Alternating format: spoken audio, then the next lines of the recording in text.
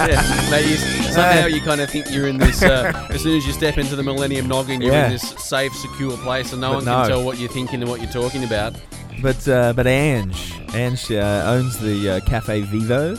She was onto us, mate. She pointed the finger, had a bit of a giggle, and sort of suggested you boys. Yeah. Maybe she could read my mind, what I was thinking. Yeah, well, it was in the gutter. Yeah, it was in the gutter. It was in the gutter. In the gutter. As it always is. The only time your mind is out of the gutter is when it's into a nutrition plan or a training program. The type 2B personality kicks in. Reward dependent.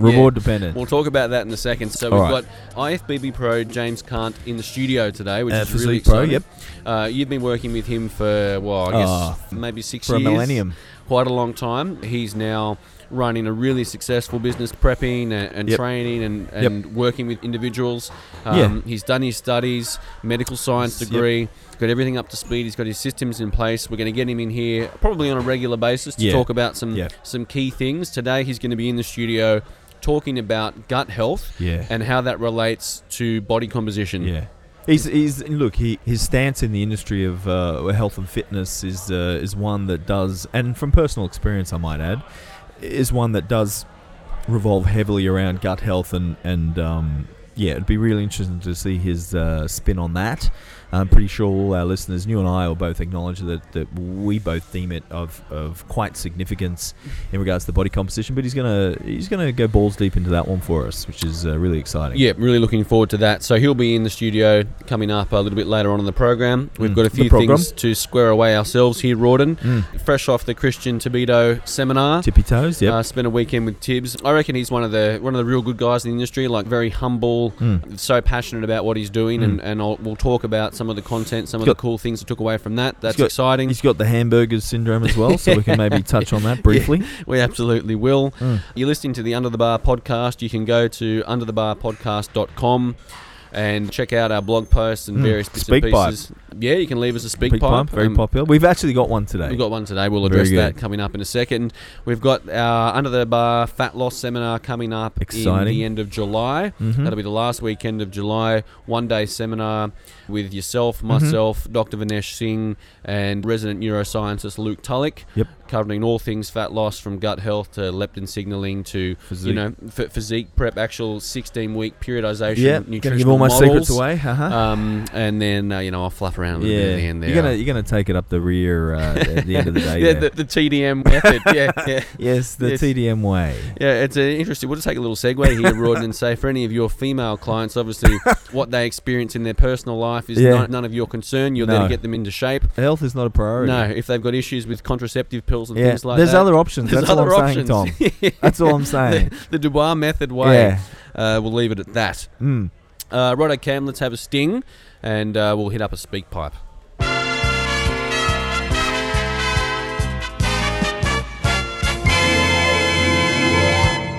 Under the Bar podcast with Rawdon and Tom. It's been a pretty loose start to the program thus far. But enjoyable here in the Millennium Noggin with our toes wiggling through the shag pile rug. Yes. We've got a speak pipe. You can go to our website and there's a link on the side of the page there. You can click on it and you leave us a voice message as our next guest, Lockie Huddy, has done. Yeah, and look, it could be absolutely anything. Maybe it's a training. What do you guys to bring up a body part? What's your favourite splits? Like, there's a little bit of experience between the both of us and the various people that we've spoken to over the close to a couple of years we've been on air. So absolutely anything. Yeah, it doesn't have to be anything fancy. It could be a real simple question. Very simple. So flush it and let's have Lockie. G'day boys, my name's Lockie, long-time listener, debutante pipe player. I'd love to get your thoughts on maintainable leanness. Now, you've both been and continue to be balls deep in the trenches with physique competitors, and I imagine at least some of those strive for, maximal leanness for extended periods in between shows. So based on that trench warfare experience, what's the minimum body fat percentage range that you guys have found can be maintained healthily year-round? Obviously, genetic variability is king here, but I'm not looking for precise numbers, just a ballpark range based on your experiences for both men and women, if possible. Thanks for the stellar podcast, boys. Please keep it up, and I'll see you in October for the Henselman Seminar. I think he's showing us up a little. He was slick. I should vent these before they go to air. He was slick. Yeah. He could replace one of us. Yeah, he could have his own podcast. Good question, actually. Yeah, one that probably requires some thought. We don't particularly like those questions. No, look, I mean, but it is something, and we might have been talking about this the other day, Rod, and I'm not sure what episode or when or where, but it's almost inevitable. I've experienced this, with photo shoots. You've done the same with your comps. Almost every client that comes through, there'll be a period of time during the preparation, could be 6 to 4 weeks out from stage, somewhere in there where they're still actually feeling reasonably good. You're super lean, everything's good, and they're like already projecting into the future, and they'll be like, you know what I'm going to do after this comp? I'm going to stay lean. I'm going to keep sharp. They all say that. Yeah, and you want to. You're looking at yourself and you want to. And actually, we had Jenny Laurent on the program a couple of episodes back, and she said, triple pro card, but after she got off stage, anything other than stage condition to her felt fat. Yeah. And you basically went into I think, which is a very good way of doing it, is basically when someone's in that mindset, first thing to do, nip that in the bud and say, look, cool thought. Great that you think that way, but think about everything you're doing in your training and life and existence 100%. To have this body fat you have now, and if you're prepared to maintain living like this for extended periods of time, then sure, have the body fat that goes with it. Otherwise, it's a bit unrealistic. Look, 100% I agree with you there, and that is exactly what I say. It's like, cool, keep doing 2 hours a day cardio and training for 2 hours, 4 hours a day and eating 1,000 calories. Go for it. See how long you last. But obviously that's a snapshot in time, and they're only doing that. And really the condition that they're talking about, it's probably a much longer. What they were doing maybe 8 weeks out was probably something that they could maintain, without too much effort. But yeah, you're completely right. But what I would say is, the longer, and you actually know this, and it's averages over time, the longer they stay at that lower body fat percentage, the easier it's going to be to maintain it, because the body just perceives that as the new set point. Yes. So I think it can be done, but probably in stages. So comp ready, no, forget that. But to maintain that, if you're not lean with abdominals showing, outline abdominals in the off season, then do the comp, come out of the comp, maintain a level of condition that you're happy with. Maintain the lifestyle, which won't be that 2 hours a day cardio and everything else, but abstain from abusing calories like everyone does. But I do think there's some merit in, certainly from a long-term competitive perspective, because we talk about this all the time. The body just, look, one person at the first time around at 6% on stage might look vastly different to the next time they're 6% on stage, if they've maintained a leaner physique, because the skin tightens up, like everything just looks different. And also, you will probably agree with me, and because you have worked with some physique competitors, and I do 24/7, even though the skin folds don't change dramatically over a 2-week period, they just look completely different. Everything's just pulled in, the skin sort of shrink wrapped a little tighter, but the actual skin folds haven't changed that much.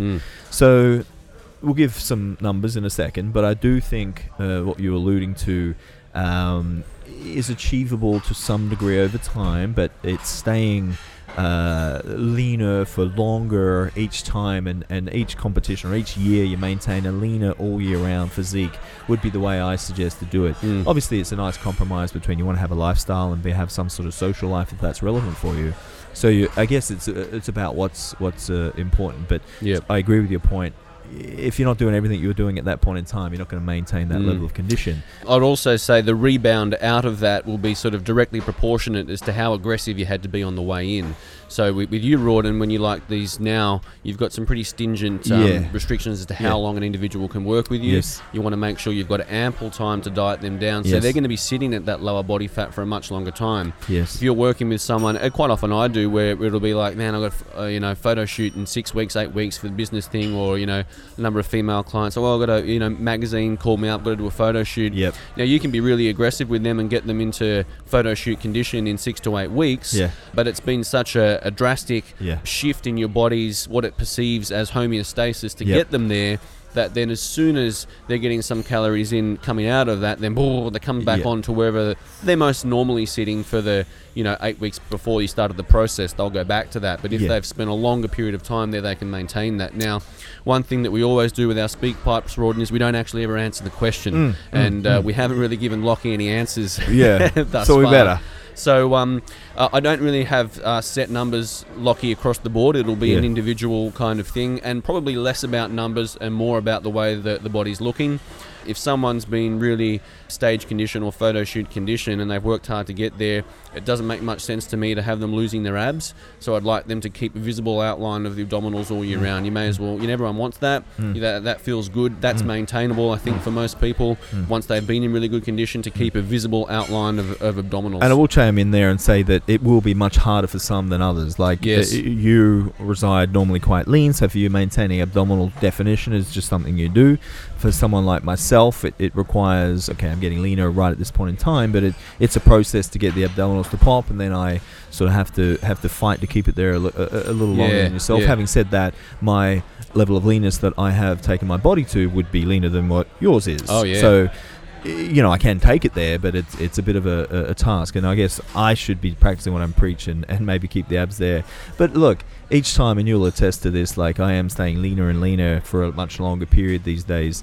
In regards to my clientele, I mean, on the skin folds, and again, what's Lockie referencing, the DEXA or skin folds? I predominantly use skin folds, looking at the sum of 10 sites and the sum of 2 sites for the particular method, or the sum of 14 sites depending on what your assessment, or it might be 5 sites, whatever your assessment method, but looking at total skin fold numbers rather than body fat percentage. I like to use that, but if I were to rattle off percentages, I usually like my guys between 10 and 12% on the skin folds. Ideally, when at 16 weeks out, when I'll start my cuts, if they have to be sub 10%. And I deem about 0.5% a week if we were going on skin folds, and body fat percentage 0.5% a week to get to that stage condition. So if I deem 16 weeks is how long I need to cut you into the show, then that's fundamentally 8% I can lose. So theoretically on the skin folds, get you down 2% if you're around 10 when we started. Obviously it wouldn't be 2% actually, but that gives you a bit of an idea of what I look for when they start. To the time before that 16 weeks has to either have a period where they get down to that 10 to 12%, and then we're starting at that at 16 weeks out. But in regards to what I would, if I had my way, would like them to reside at, it would be maybe between that 10 and 14%. 14% if they're really driving a lot of calories. But I think we spoke about this in Christian Tobito last weekend. There's some merit in not going excessively above and beyond what you need. And I also referenced, in regards to driving energy balance upwards, and also referenced Menno Henselman's another mentor of mine. I've spent a lot of time learning from him, and I do rate him as one of the guys that are worth listening to in the industry. He actually has really low percentages over baseline energy. I think it's like 5% for advanced athletes, above and beyond what you would normally intake. Should be enough to maximize hypertrophy and growth, and it gets more with intermediate and more for a beginner. You got a bit more freedom. Yep. But so I think I've tiptoed around the answer quite a bit there, but I did throw some numbers out there. So very good. Between 10 and 12% on the skin folds, I like to, because remember, it's he referenced physique guys, and remember, it's like, well, you're in the business of competing, so you're not Gen Pop. You can't get, but 16 to 18% is healthy for a male on the skin. Well, it's Gen Pop. You're not Gen Pop. You've made a decision to be competitive in a physique competition, so you cannot let your body fat get high. You know what I mean? Simple as that. It's just simple as that. When you've chosen not to, and that's fine. You can, 14, 16, whatever you want. But if you're in the game of competing, then 10 to 12%, maybe. If they can hold fat well and it's sort of not isolated just to the midsection, maybe up 12 to 14, but 10 to 12 is where I like my guys and girls sit. Or a lot of them, to be honest, Tom, sit between sort of 8 and 10%, maybe even 6 and 10%. Females, a little more. So the females, they might be more like that 12 to 14%, get them down to there, keep them floating around there. But even for them, it would be between around that, again on skin folds, that 10 to 12% on the females. Maybe if now you put me on the spot, probably 8 to 10 for males when we start that 16-week cut, and 10 to 12 for females. Okay. One more question just to address Lockie's beautiful pipe that he laid. Yeah. And we'll try and be brief with this, Rawdon, but I think you might have mentioned there if they've got a series of shows in a week, at like 2 or 3 week period. Yep. Can you give a brief overview as what you like to, because obviously they have to stay super lean, if not get even better condition in between shows. So do you give them a little window to bring calories back up? Mate, if it depends what the difference is between the shows. Sometimes it's 4 weeks apart, so then they can have a little reprieve on the if it's a Sunday night, they can eat a little something off plan, but that would still be controlled. And then it's back to business as usual. But it'll always be that last show will be the goal. It's never let's do nationals and back it up with a little show a couple of weeks afterwards. Like, it just don't work like that. It's always going to be the big crescendo and climax that's going to be the focus. And I'm quite blunt and point blank with these guys. It's they want to peak for the first show. Cool, you're not going to. You're going to peak for nationals. Yep.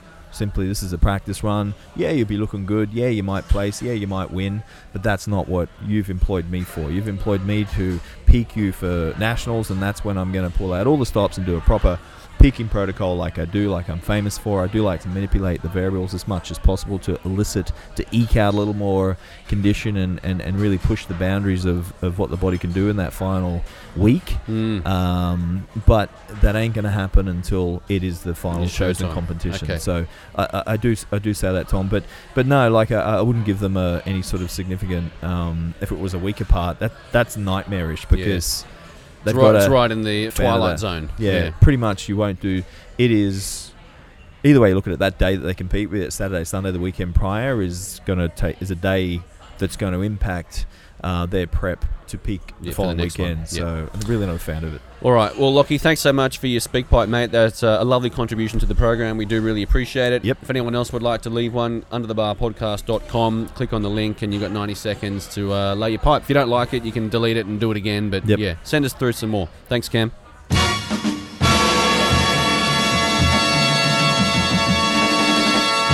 This is like an actual proper radio show. We're working up against the clock here. They're chomping at the bit, knocking on the studio doors. All right, IFBB Pro James Cant coming up very shortly. An email has come in here from Samantha. Thanks so much, Sam.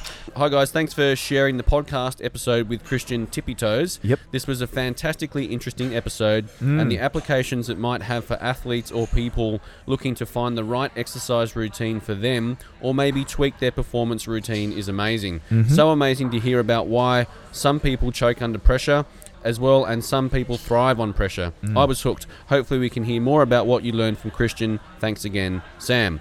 Thanks for the lovely email. Yes, very nice. Now, the course was 2 days ago, and I've got a lot of notes here that I haven't really had time to process. But maybe we can drip feed a few things over the weeks. But essentially, give a bit of an overview. The course Rawdon was basically looking at programming based off a neurological profile. Makes sense. He started it all off by saying the key factor to success or failure of a program, any training program, the worst program or the best program. But nutritionally as well, I might add. Yes. Everything. Is the level of motivation that you have to train and the intensity with which you train at.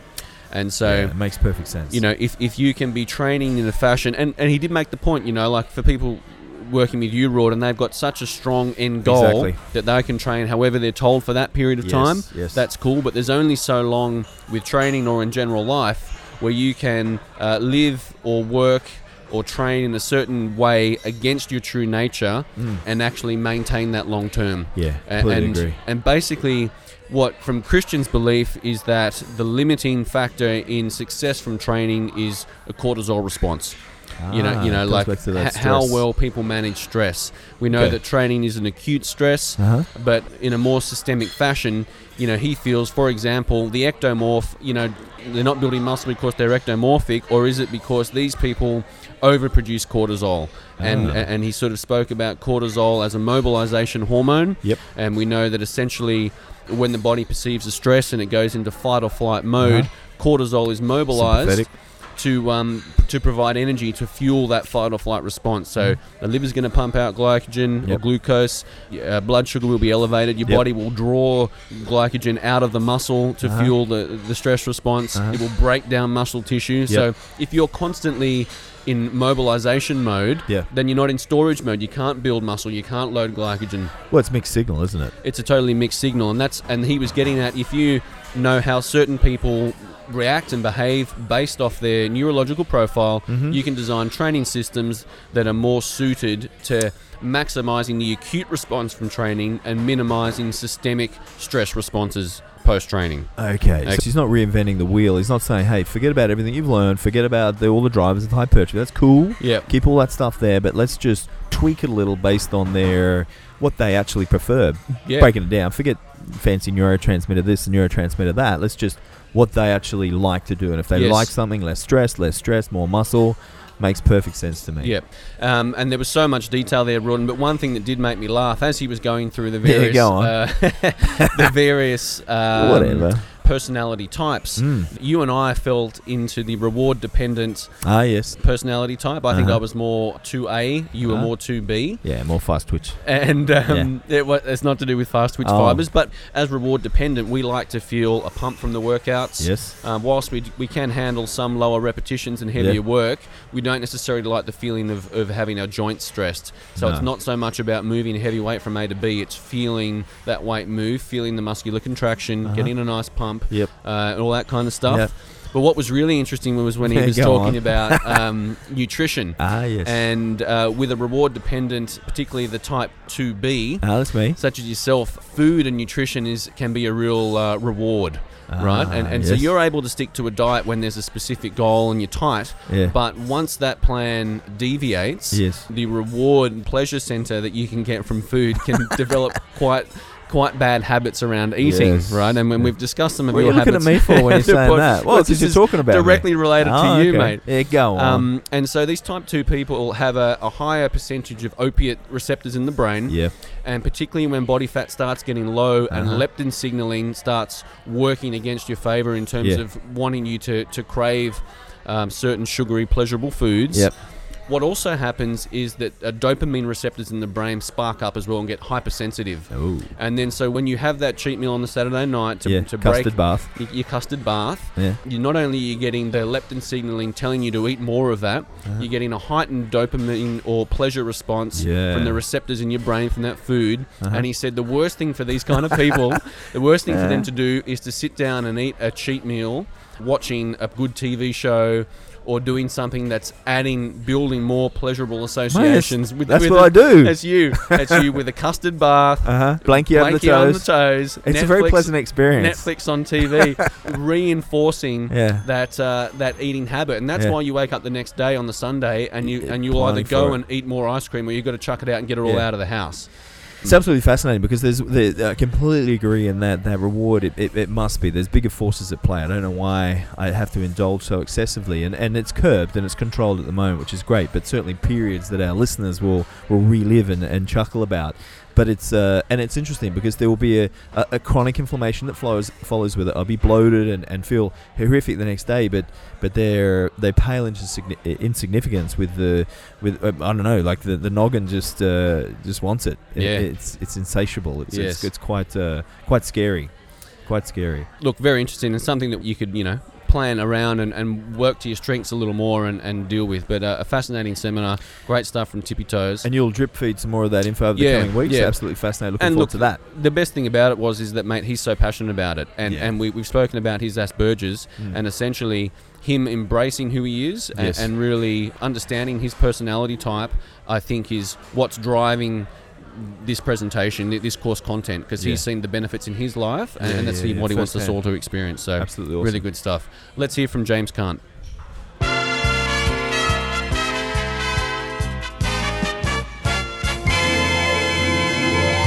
Yeah, so Rawdon's cold. He's not nervous. He's cold. No. Have you done your nervous wee?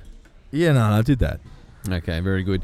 At the top of the show, we mentioned we'd have IFBB Pro James Cant in here. And Rawdon, really, if we think about the history of this podcast and the history of you and I working together, it's amazing that it's taken us this long to actually get him in here. I remember meeting James back at Anytime Fitness St Leonard's, which would have been almost 5 or 6 years ago, I'd say. When Young Buck. Young Buck back then. And even back in the day when he really, the style of training and the lifestyle and what he was using, totally different world, but the genetics were there. Look, I think Murphy originally sort of got her hands on him. That's right. And then I sort of confiscated him and had my way with him.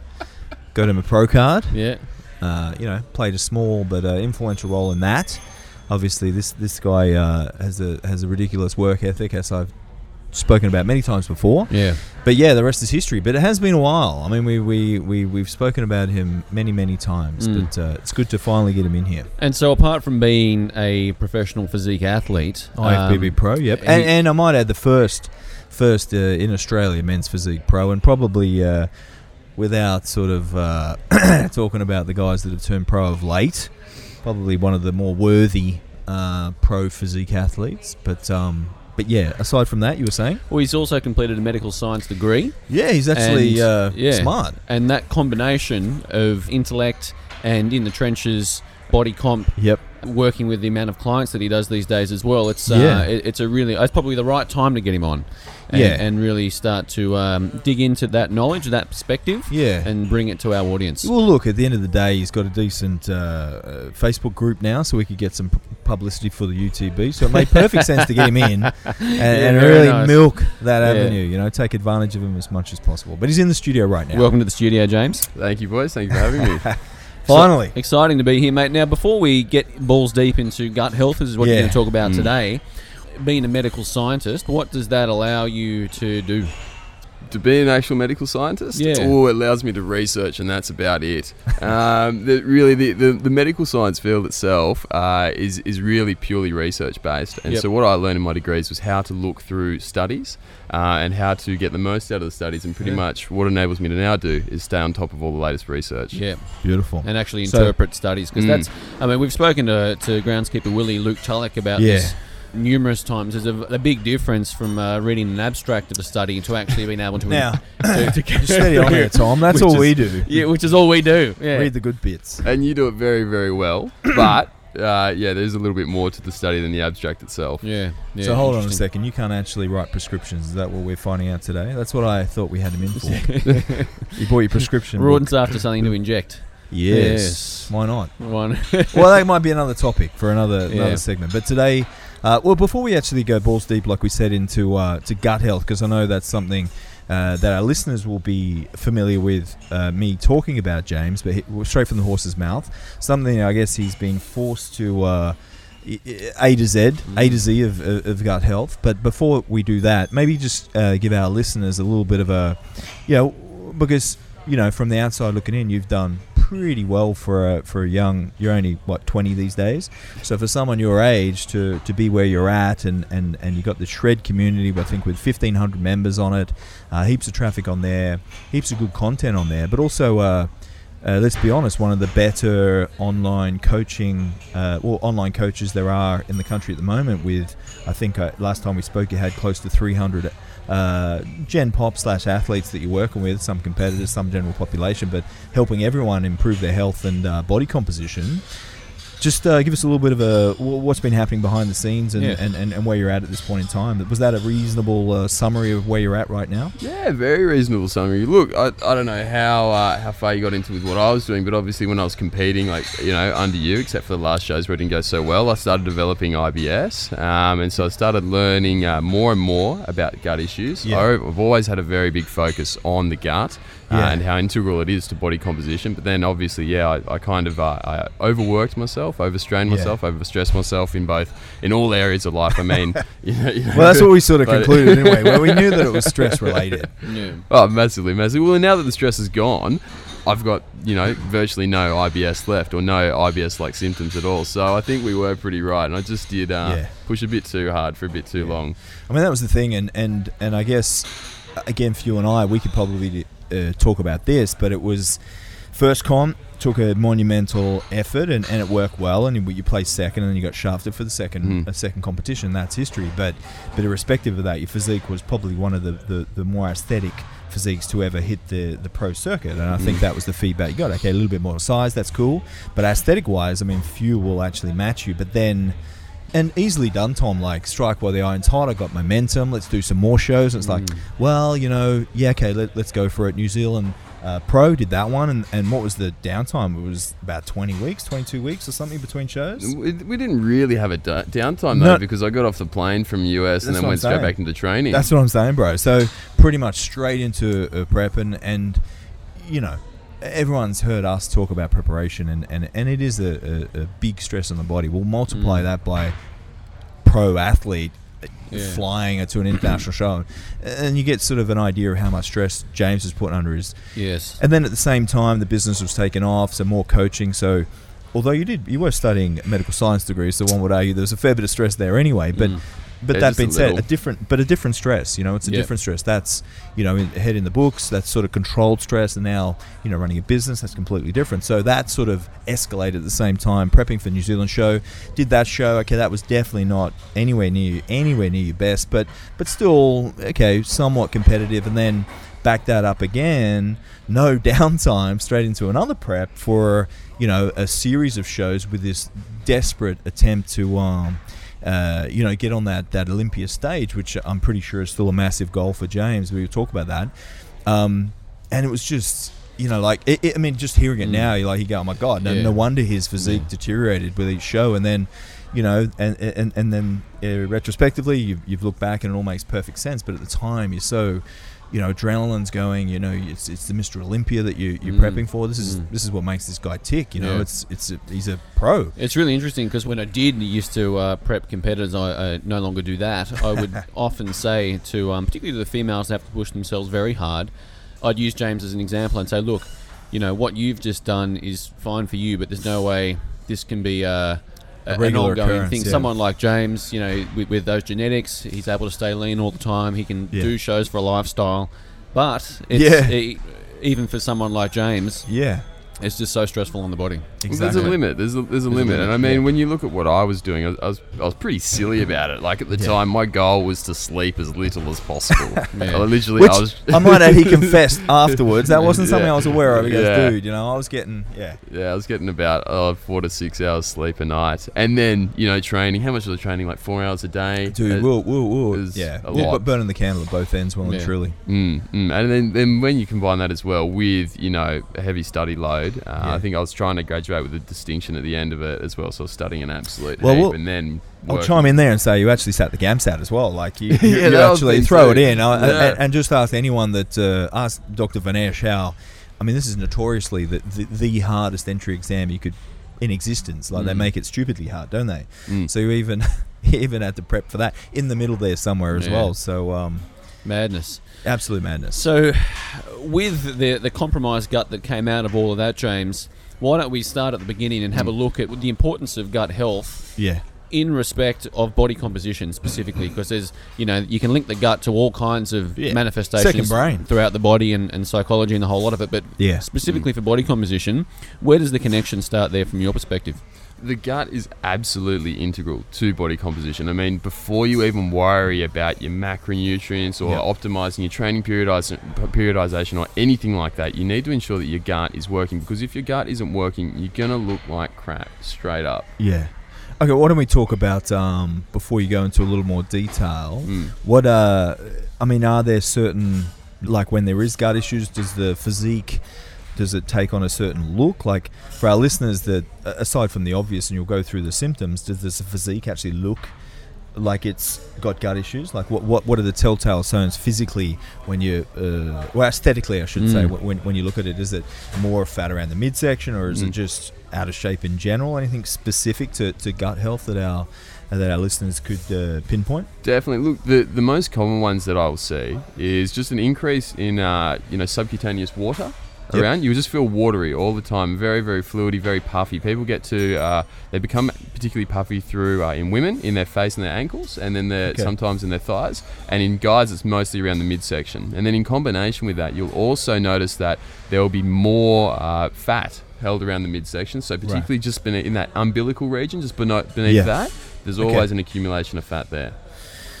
And what do you put that down to, James? What's the mechanism behind the water retention? Behind the water retention, that is the inflammation, the histamine, resulting in the actual gut issue itself. So inflammation. Exactly. Yeah. Yeah. And then with the fat storage, is that just a process of elevated stress hormones? Is it just because more fat goes to where stubborn fat goes, or what do you attribute that to? Look, I attribute that towards, number one, the hormones being all completely out of whack due to the increased stress response. And then also at the same time, the slowed transit time for your colon. So the food actually takes longer to move through the whole digestive system, which seems to result in a higher amount of calories being absorbed, or that's what I've observed anyway. Interesting. That's very interesting.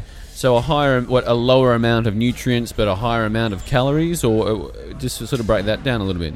Yeah, well, look, so it goes back to this is something that I haven't seen a whole heap of hard science behind. Mate, you're on the podcast. we don't hard science. I mean, you're as scientific as they come, as far as we're concerned. So what you say is gospel. So what I see from what I've read, the transit time will actually slow, and that will perhaps change. Using the old ectomorph-endomorph analogy, the big difference between those two is that the ectomorph will have a faster transit time. Yeah. And the endomorph will have a longer transit time, meaning the food just takes a really, really long time to pass from your mouth, out the other end. Yep. And so when that happens, you absorb more calories, and that will often result in a changed caloric balance. Sure. As for the micronutrients themselves, that depends on the integrity of the gut. So if the gut lining itself is being damaged and that you can't absorb certain vitamins, particularly the B vitamins, then yes, you will have micronutrient deficiencies. That's an interesting point with the transit time and the higher caloric load. I guess a certain X amount of energy should be consumed by X amount of food, but if the food is in the system for longer, then the body would invariably extract or be able to extract more total energy from that same amount of food. So that would make a little more sense, I guess, if it's in the body for longer. Yeah, and so what is an ideal transit time? Yeah, it varies, doesn't it? It does vary.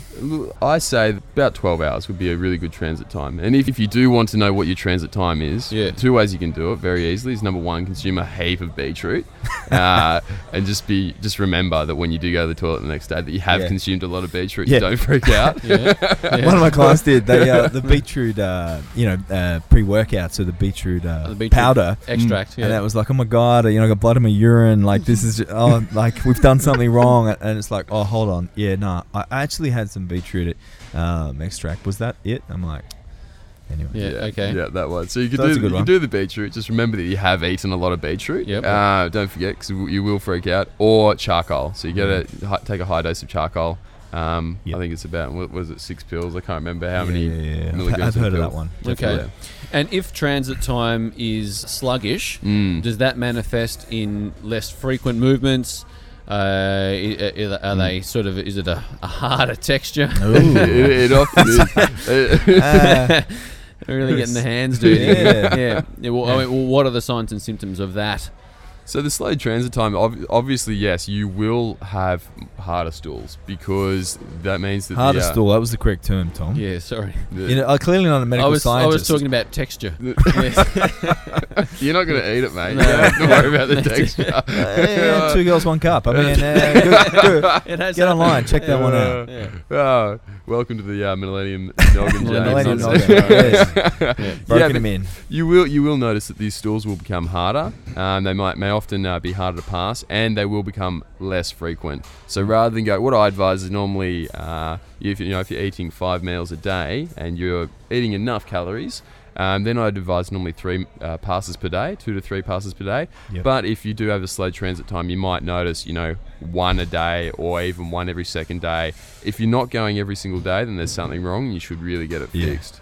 Okay, all right. So that's once a day. That's the sluggish. Now, if that transit time was to go the other way and it's everything's whipping through a little bit too quickly, how would that manifest in firstly with body composition?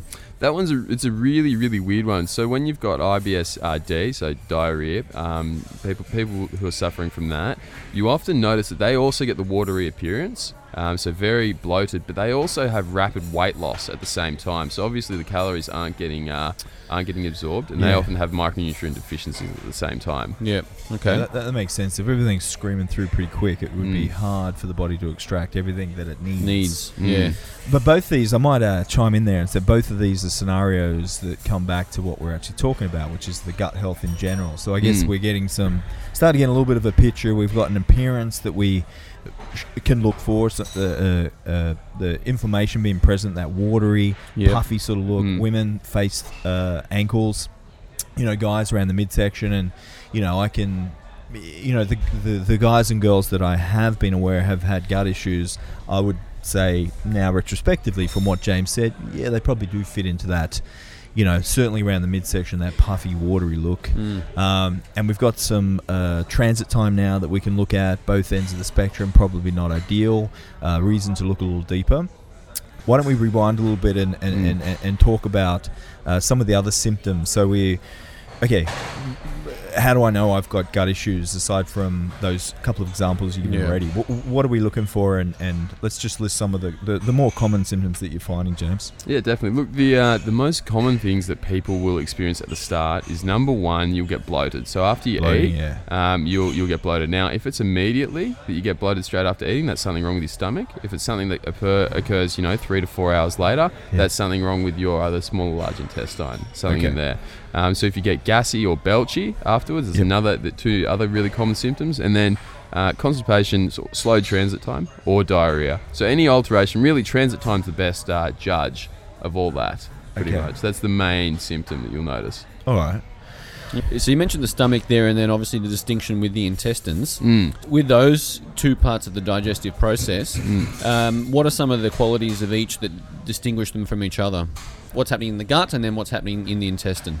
So when you're getting the stomach bloating, so immediately after you've eaten, that's often a sign of excessive stress, or from what I've seen anyway. So if you've got immediate bloating after eating, and then you have slow transit time and whatnot, that is very generally a sign of you being just far, far too stressed, because your sympathetic nervous system's way overactivated, your stomach can't move, it's completely constricted, and you're just way too stressed in order to digest your food. So you're in the fight or flight response. Exactly. Yeah. And I guess digestion is when we got the use the analogies, saber-toothed tiger. Okay, we're back when fruit was not sweet.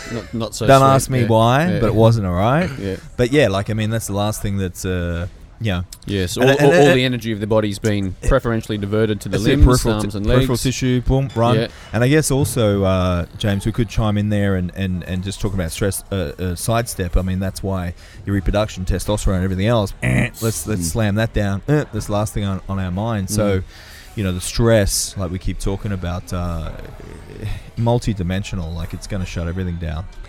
So stressed out, the stomach's not in a position, it's not physiologically ready to digest a meal. It's not a priority when the stress hormones are elevated, low stomach acidity, whatever else. Yep. So those sorts of bloating inflammation would suggest that there's chronic stress situation. Yep. All right. If you're having your meal and you hit the gut and everything's sweet, feels good. Move down the road a little bit. We move into the intestines. Whoa, what's going on in there? Whoa, in the intestines now. Yeah. So look, the intestines are largely also affected by stress too. I mean, if you take any of these gut issues back, they will be affected by stress. But what you'll see, if you do have a SIBO, a small intestine bacterial overgrowth type symptom, you'll notice that you will have once again the bloating, but it'll be later, so it won't be immediate bloating. You'll have lots of farting, constipation most commonly, and then sometimes diarrhea, and some people get the best of both worlds. So they get constipation, then diarrhea, which is not fun at all. And farting in there too? And farting in there as well, yeah. I was just checking. Mate, our listeners will need to know. They might go, I've got it, but no farting, so no gut issues. It's very important. Yes. I'm glad I contributed that. The SIBO, let's just go down. That's small intestinal bacterial overgrowth. That's basically bacteria growing where it shouldn't. Is that right? Yes, exactly. Basically? Yeah, pretty much. So the small intestine, well, I don't know, should we describe, I'll go over how the actual whole system works. So you got the stomach, so you eat food, it goes down the hatch, and then comes into your stomach.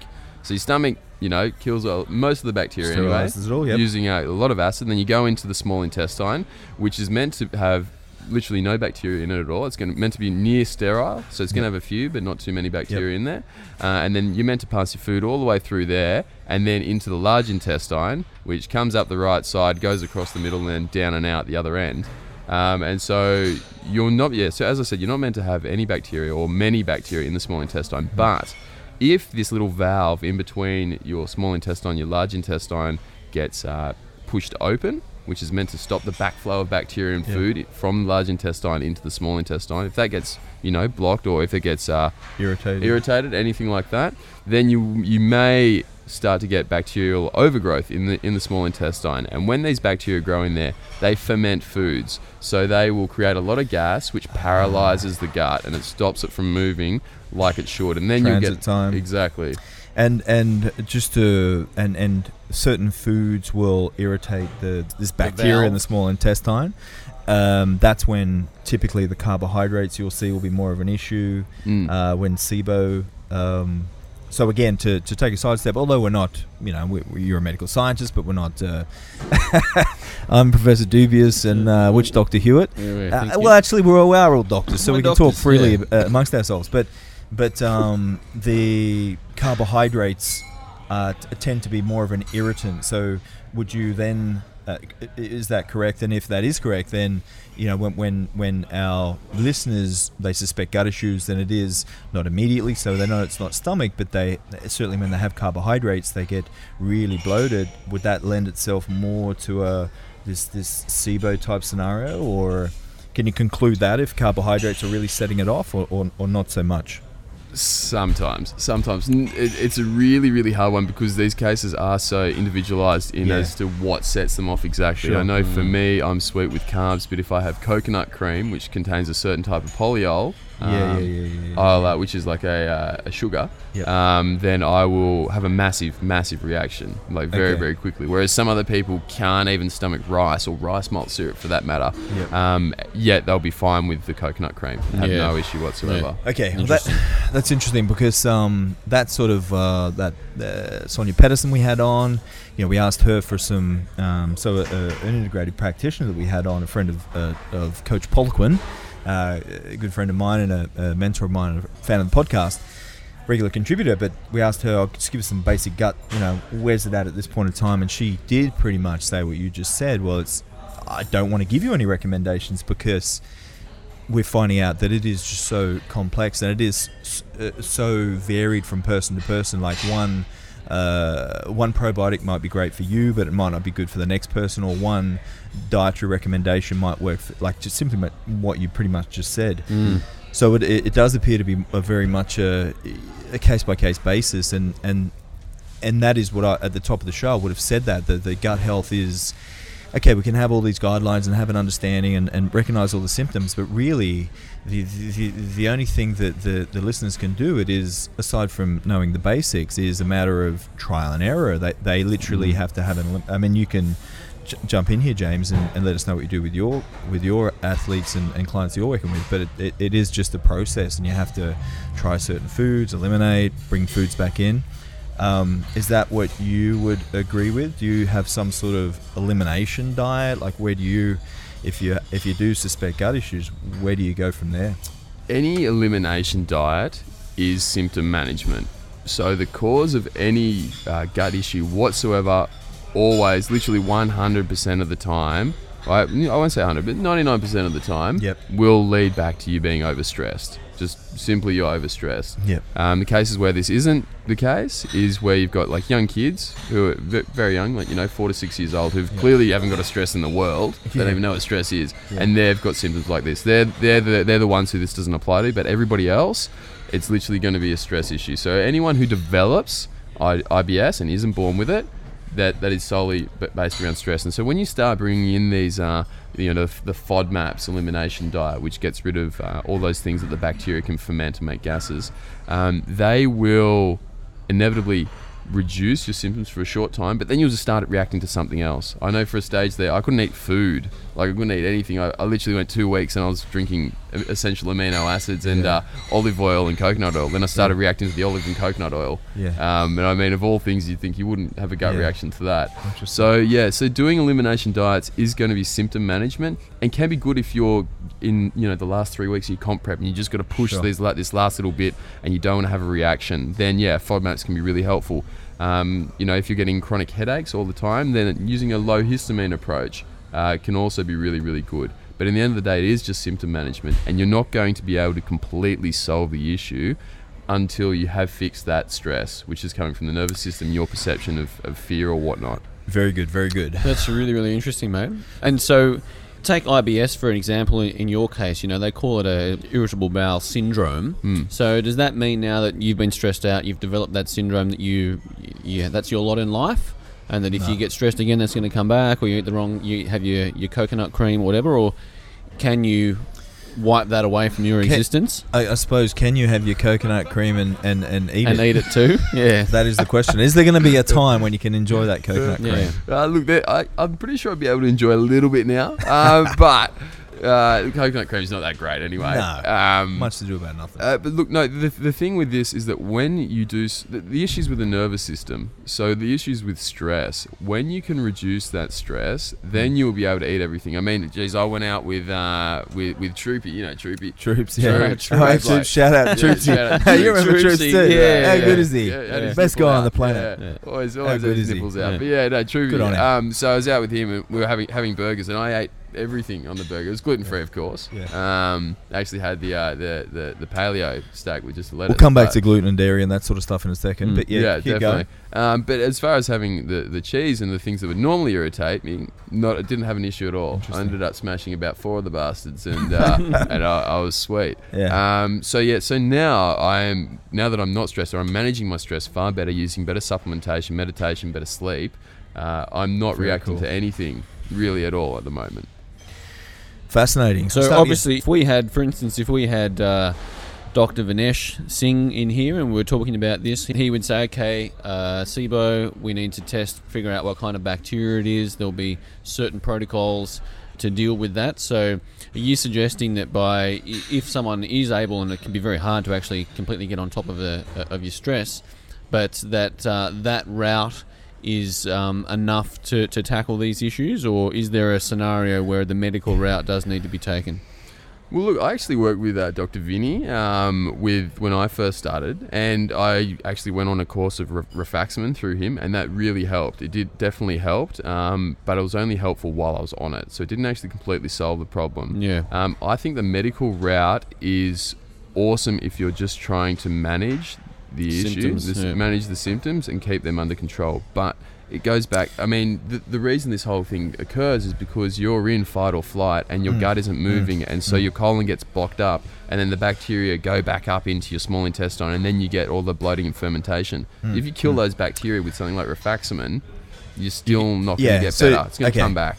And I suppose with that comment about the FODMAPs and gluten dairy, we can talk about in a second, when we take these irritants out, it gives a reprieve from things that could potentially irritate at that point in time, so you're going to have relief of symptoms. But your point is, cool story, but if you keep if you don't actually treat the root cause, and stress is something that you're completely aware of, and you've changed your whole lifestyle to mitigate the stress and control stress, and you'd probably say things are humming along pretty well digestion wise for you.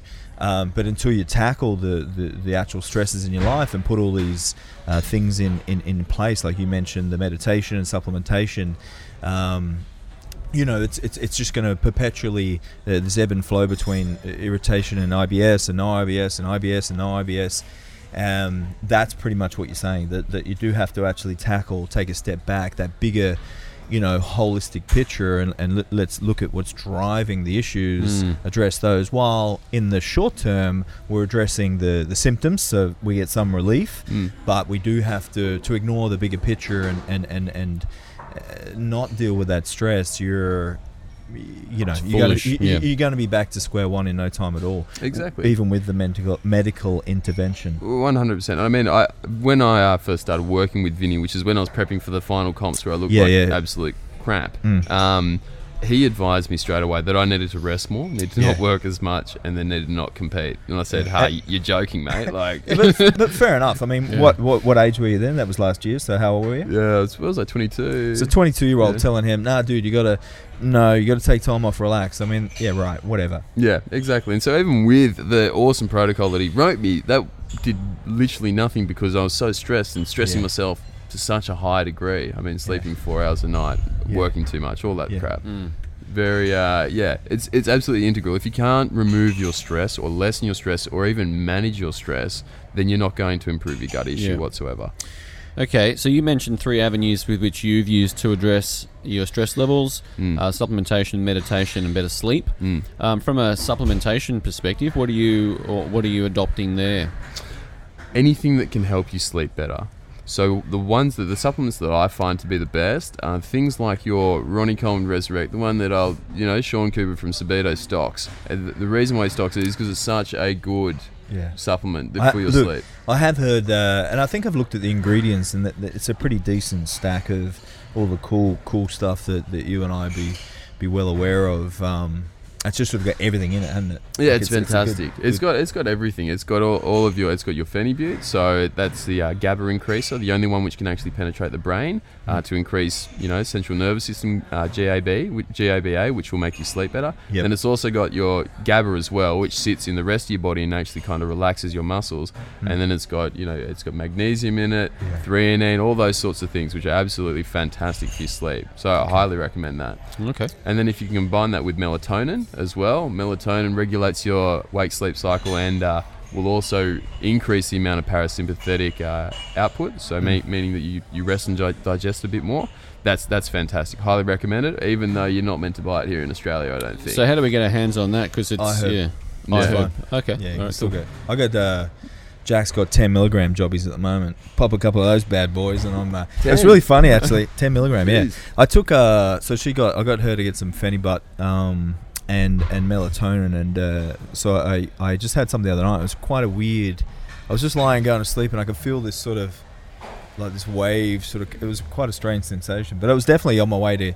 It freaked me out. I got up and ate some cereal, but went back to bed, and I was okay. But yeah, it was legit. Quite a potent influence on sleep. Were you groggy the next day, or you're okay? I'm always groggy the next day. Yeah. It's just the way I exist. A couple of coffees in and I'm fine. Yeah. So we're getting a little bit of a picture here. All comes back to stress. Let's talk about, before we wrap things up with you today, James, let's talk about, you mentioned gluten, I threw in dairy. Are there some, for me, with my athletes, remember, with my athletes, it's short term, 10-month max, more often like a 6-month prep, and for that length of time, I do eliminate FODMAPs. I do take dairy out. I do take gluten out, just to err on the side of caution, because if I can get, if they've got gut issues thereafter, what the hell, they were shredded as, on stage, and, I achieved what I needed to achieve with them. But all jokes aside, it's very short term, so I don't advocate that long term. It would be more along the lines of, if dairy irritates, take it out, eat it in moderation. So again, symptomatic, avoid foods that cause irritation. Are there some go-tos that, you mentioned gluten, and I think you've posted quite a few things on it. Are there some go-tos that you just mandatory, this shouldn't be like trans fats, okay, it's plastic, shouldn't be in the body, don't have it? Avoid. Off the list, yep. Off the list straight away is pretty much always gluten and dairy. The thing with those two is that they do so much bad for such a large proportion of the population, but they do nothing good. There is no point, there is no benefit to having gluten in your diet. I know donuts are nice, but you can get gluten-free donuts now. There are so many easy substitutes for everything that contains gluten that you just don't need it. I say just cut it. Like, really, what are you missing out on? It's no biggie.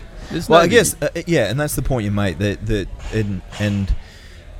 the Wookiee could probably end on this one, because he's avoided gluten and his skin's cleared up amazingly well by doing that, and I think dairy as well.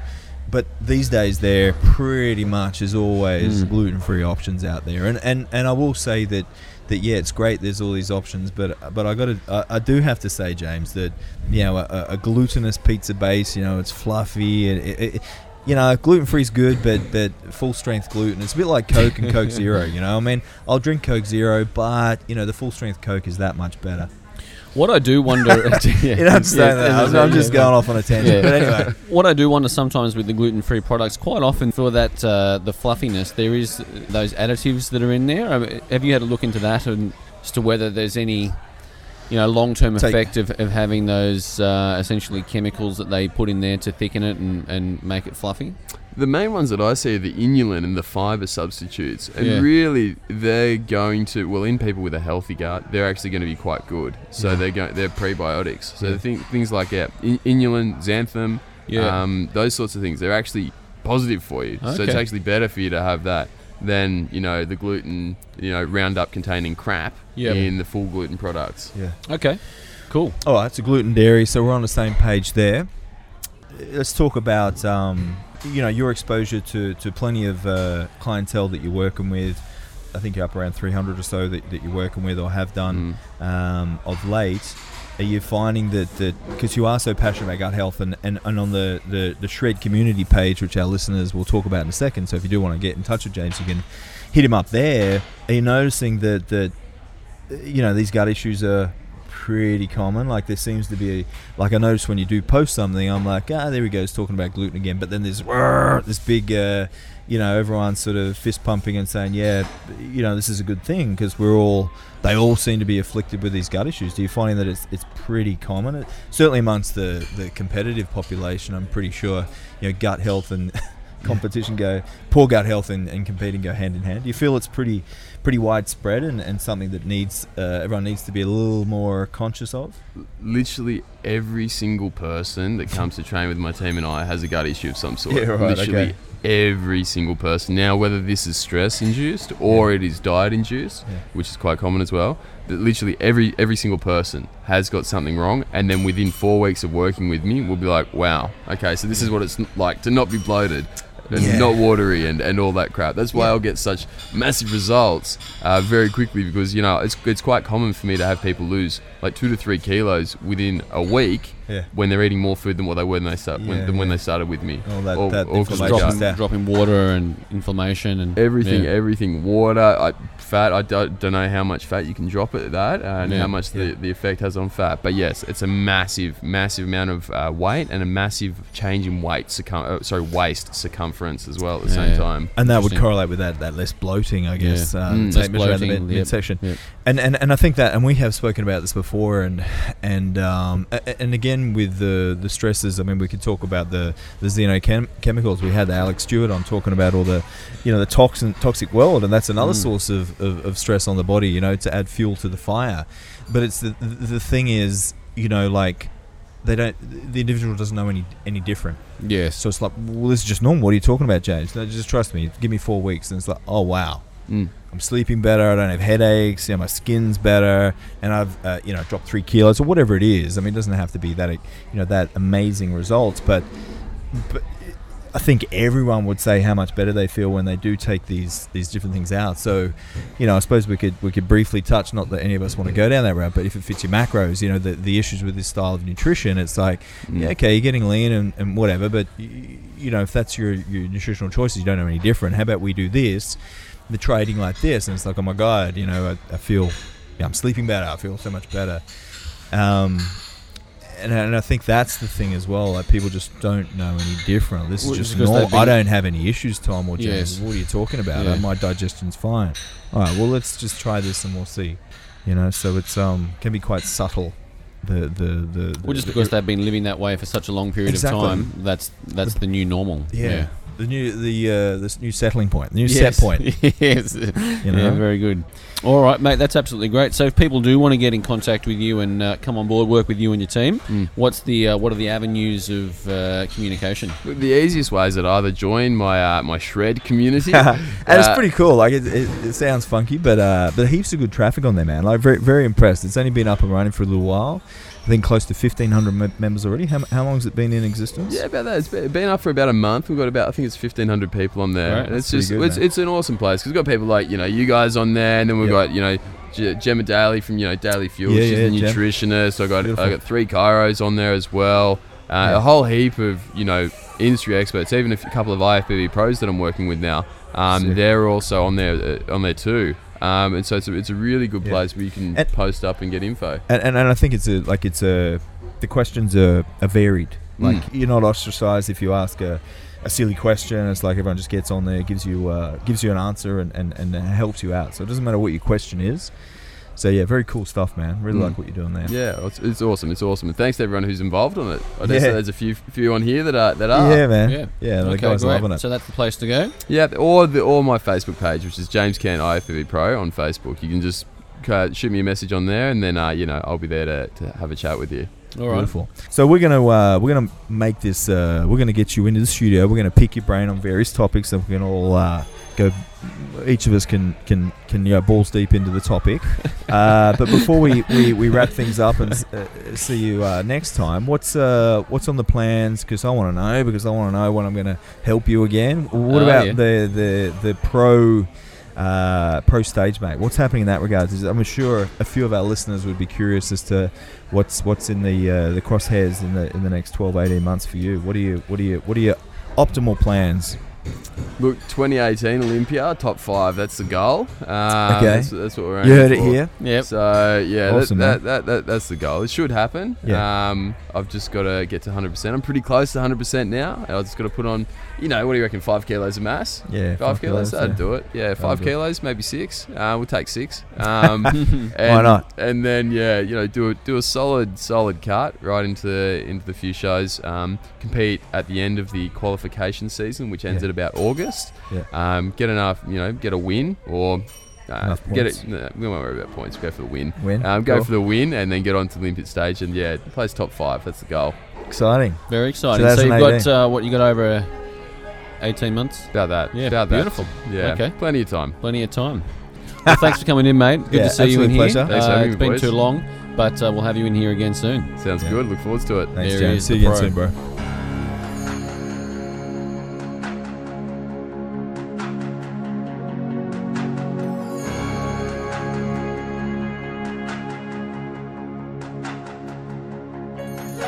Well, there he was. IFBB Pro James Kent, mate. Really interesting there. A sluggish transit time could actually lead to more caloric absorption of your food. That's very, very interesting. And the fluid retention, the inflammation, it all makes sense. It's all stuff we're sort of familiar with, but he really is taking really dug his heels in on this gut health. And interesting that he said pretty much 100% of his clientele that he works with, and that would be a wide-ranging demographic. They're not all competitors, no, but without a shadow of a doubt, they all have some sort of gut issue that he will address first cab off the rank. So. And look, it was awesome to have him finally in the studio. He's been this mythical beast that I've spoken about. There's this IFBB Pro physique athlete, first in Australia. So awesome to have him in here. Obviously, he has quite a big following on social media. It's going to be really exciting to get him in and pick his brain on different topics. So really looking forward to the coming months, having him part of the program, Under the Bar team. Very nice. Yeah, really good kid. Righto, guys. Thank you for dropping by. Go to our website, leave us a speak pipe, and have a lovely day.